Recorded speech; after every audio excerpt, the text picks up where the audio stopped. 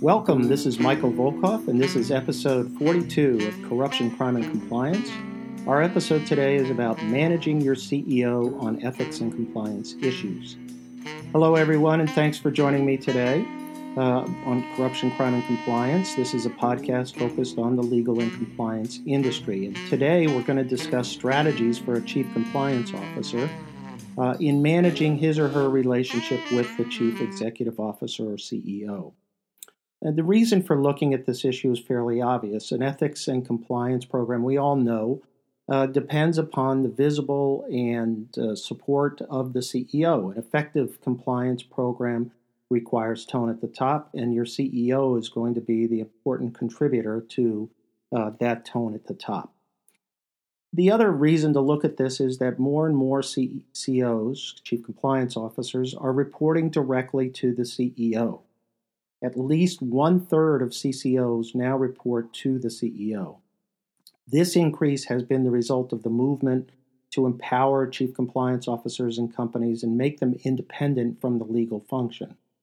An independent and empowered CCO is now the norm in most organizations, and part of that change is reflected in the elevation of the CCO to the C-suite and to a direct reporting relationship with the CEO, usually on a monthly basis. This change means that the CCO has to develop a positive working relationship with the CEO. They don't have to be friends. They don't have to be buddies who go out and get drinks or whatever. It means that the CCO has to maximize his or her influence with the CEO, secure the support of the CEO, and leverage that support to ensure success throughout the organization as the CCO tries to implement the compliance program. So when you approach your CEO, it is important to identify what kind of CEO do you work for. Knowing the personality traits of your CEO will give you some insights on how to approach the CEO, how to position the compliance program and the needs of the function in the company's governance structure, and hopefully secure the support and active support from the CEO. But here are some important issues to consider when approaching the CEO. How did the CEO earn his or her position? Has she worked or he worked within the company for a long period of time and worked her or his way up? If so, he or she will know the company and have a special place in his or her heart for the way that she or he rose to the top. For example, I've seen CEOs that started out through sales or was an engineer in the company who rose to the top, and they'll have a perspective that's based upon their own experience in that way. A lot of articles have been written about CEO personality studies and observations, and many of these articles focus on the CEO's need for achievement, a CEO's need for control, comfort with risk-taking, competitiveness, and overall type A personalities.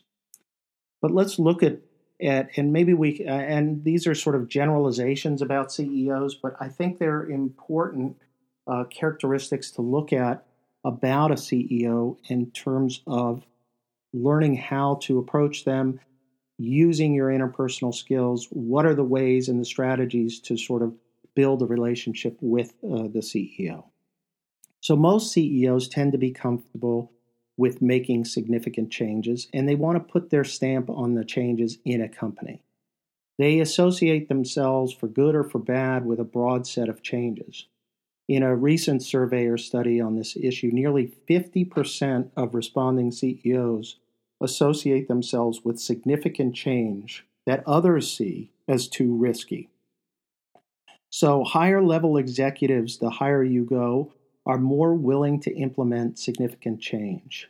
As the level of an executive decreases, as you go, let's say, down to the lower levels of the executive core, those executives are less likely to seek change and are more cautious.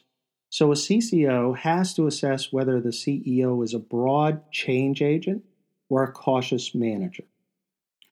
And boards regularly compare their CEO to executives, some of the, let's say what I would say, rock star CEOs, like the late Steve Jobs, who talked about making a dent in the universe as his change factor, or other larger than life personalities.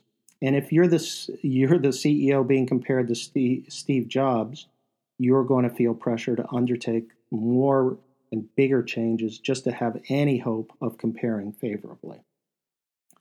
Another way to look at the CEO is to observe the CEO's focus and their approach to decision making and ways in which they deal with business issues. In this approach, I like to break CEOs into sort of three categories. There's kind of the entrepreneur, the operator, and maybe somebody who's like an artist. So let me talk about each of these categories for just a sec. An entrepreneur is, again, a risk taker who pushes the envelope and wants the business to grow.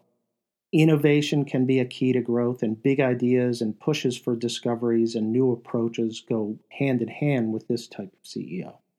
So Steve Jobs, Elon Musk, Mark Benioff from Salesforce are good examples of risk takers. This type of CEO is comfortable with change and risk and looking for big payoffs. So that's one type. But an operator CEO, and I've seen examples of these, is more focused on sort of managing the business, the people, and the company's systems, and keeps order and control over the company's functions in order to maintain consistent quality. The perfect example for that is Warren Buffett from Berkshire Hathaway, because he's an operator CEO who insists on strict discipline. His compliance program, they have huge expectations in that company in terms of their operating companies. So that would be one example. An artist CEO is somebody who focuses on the quality of the products and services and staying true to the original vision of the company. This CEO wants to maintain, the company's strategic vision, the quality of its products and services, and values the company's strategic vision. Now, a CEO's personality will be dominated, I think, by one of these three personality characteristics. And that is not to say that they don't have a small part of themselves that may display other characteristics, but it's clear that the predominant characteristic controls that CEO's overall approach. It's also worth noting that CEOs are usually great executors. They prioritize, they believe in speed, efficiency, being proactive. They usually have very strong interpersonal skills and are charismatic rather than analytical. In practice, they turn out to be very strong strategists and creative more than organized and attentive to detail, except for possibly the operator type. The story about Warren Buffett is that he spends, his free time reading companies' annual reports. So who knows? But you got to look at how your CEO operates. And always remember that CEOs are under, a huge demand by both their internal and external stakeholders, and especially if the CEO is a publicly known and popular business leader. Now, chief compliance officers who report to CEOs usually meet with the CEO once a month, and it's important to use that opportunity for important purposes. So the question then becomes twofold, and I like to look at it this way. One, what type of CEO do you work for? And two, how should you describe and position ethics and compliance to gain acceptance and support from the CEO and other members of the senior executive team? So let's consider some possibilities. Assume you work for an aggressive, risk-taking CEO who is driven to expansion of the company and innovative approaches to the market. And assume further that the CEO has a strategy that is aggressively built on acquisitions. And many forward-thinking CEOs know that an acquisition strategy requires that the company maintains a strong culture of ethics and compliance. There's a there's an E&Y survey that showed that over 50% of CEOs know that their culture is important to any sort of expansion strategy, be it by aggressive acquisitions or by internal growth, organic growth. So, but that their culture is critical in the acquisition context to acquiring companies and integrating them back into a company where there's a strong culture for ultimate success. Ethics and compliance goes hand in hand with this strategy. And ethics and compliance can basically support an acquisition strategy and be part of the business driver. And a focus on this key factor will help ethics and compliance obtain the required support and influence. In other words, it's an essential aspect of the acquisition strategy, the need to integrate. All of that is important for this situation where you're trying to position ethics and compliance. Now, let's take the example of an operator CEO and the opportunities for compliance with the operator CEO. So remember that an operator, to me, is going to look for cost-effective, cost-benefit analyses to make rational business decisions. They understand the importance, and the one thing is an operator CEO knows that reputation and integrity, the goodwill of the company, is an important driver of the value of the company. So positioning compliance in this framework, to me, means it's important to emphasize culture and robust internal controls to keep the company from experiencing any significant problems, not just with the government, but with its vendors, suppliers, customers, and partners, as well as key stakeholders, shareholders, in the community in which they operate. So that type of scenario, to me, means you can position compliance with those two key factors, culture and robust controls, and the importance of protecting the goodwill and reputation of the company. There have been studies that have shown as the larger the company gets, the more focus there is on the value of its reputation. A difficult and frustrating scenario, which I've also seen, is when dealing with a narcissistic CEO who believes that he or she has the answer to everything, to every problem, and therefore never needs instruction or real advice. And they usually just want reflected back what they already believe or already are doing. Some are successful, notwithstanding these attitudes, because of their hard-charging strategy, but some suffer significant blindsides, and eventually reality catches up with them. Compliance in those situations is unlikely to get a real foothold and support from the CEO. Many times, the chief compliance officer is just trying to survive without rocking the boat, having to agree with the CEO's perceptions of compliance and avoiding any confrontation with the CEO. This is a difficult situation for a chief compliance officer. Now, I know this whole approach sort of sounds somewhat simplistic, and I don't mean to offer categorical solutions to interpersonal relationships. It's a delicate dance between the CEO and the CCO, and one that requires every avenue for persuasion and sensitivity in terms of interpersonal relationships and skills in maintaining and building a relationship with the CEO. And you have to look for what are the strengths of the CEO and what are the weaknesses, what are the insecurities, and that you have to sort of make sure you don't push any buttons on those.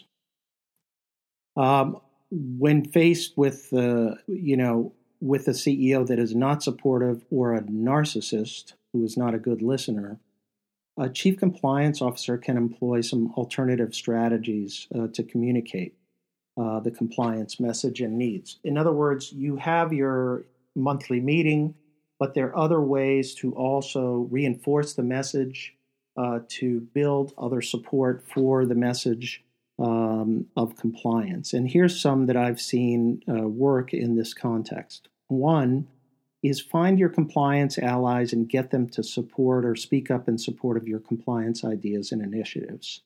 An internal auditor can always be a good partner.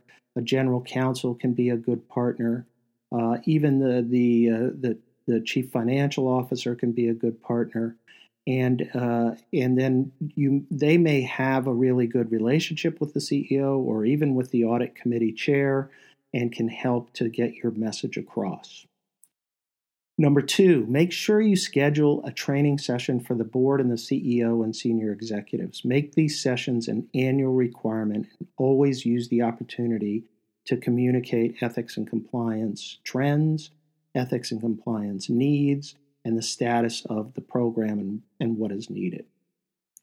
Number 3, develop a relationship with the audit committee chair, assuming they are the ones who are responsible for compliance program oversight. Have coffee, regular calls, monthly meetings with the audit chair and or other supportive board members. Build that relationship such that they can pick up the phone and call you and ask you a question and vice versa. It's worth attending to that relationship. It can come in very, very handy at key moments. And then 4, and very importantly, and I don't mean to indicate that it's not so important by putting it last, put together a senior compliance committee consisting of senior executives, legal, internal audit, human resources, information technology, security, chief financial officer, other controller, other key players and key operational parts of your program, people that need to be operationalized to help and support you, and seek their support in the compliance message. In other words, have reports go to the CEO from this committee with a consistent message of compliance to reinforce the message that you are making on a monthly basis with the CEO. Well, those are my suggestions, and we've come to the close. And thanks again for listening to Corruption, Crime, and Compliance. Please subscribe to the podcast series. The Volkov Law Group believes that every company should have a robust ethics and compliance program. Experience and research show that ethical companies are better performers in the global marketplace. At ethical companies, employees believe in the company, they feel vested, and are more productive. As a result, misconduct rates are much lower and the financial performance is higher. We can help you achieve these benefits through an effective ethics and compliance program. You can learn more about our commitment to effective ethics and compliance programs at our website, www.volkovlaw.com, our award-winning blog, Corruption, Crime, and Compliance, and our new podcast series. You can contact me at my email address, mvolkov@volkovlaw.com. Let us know how we can help you achieve your goals.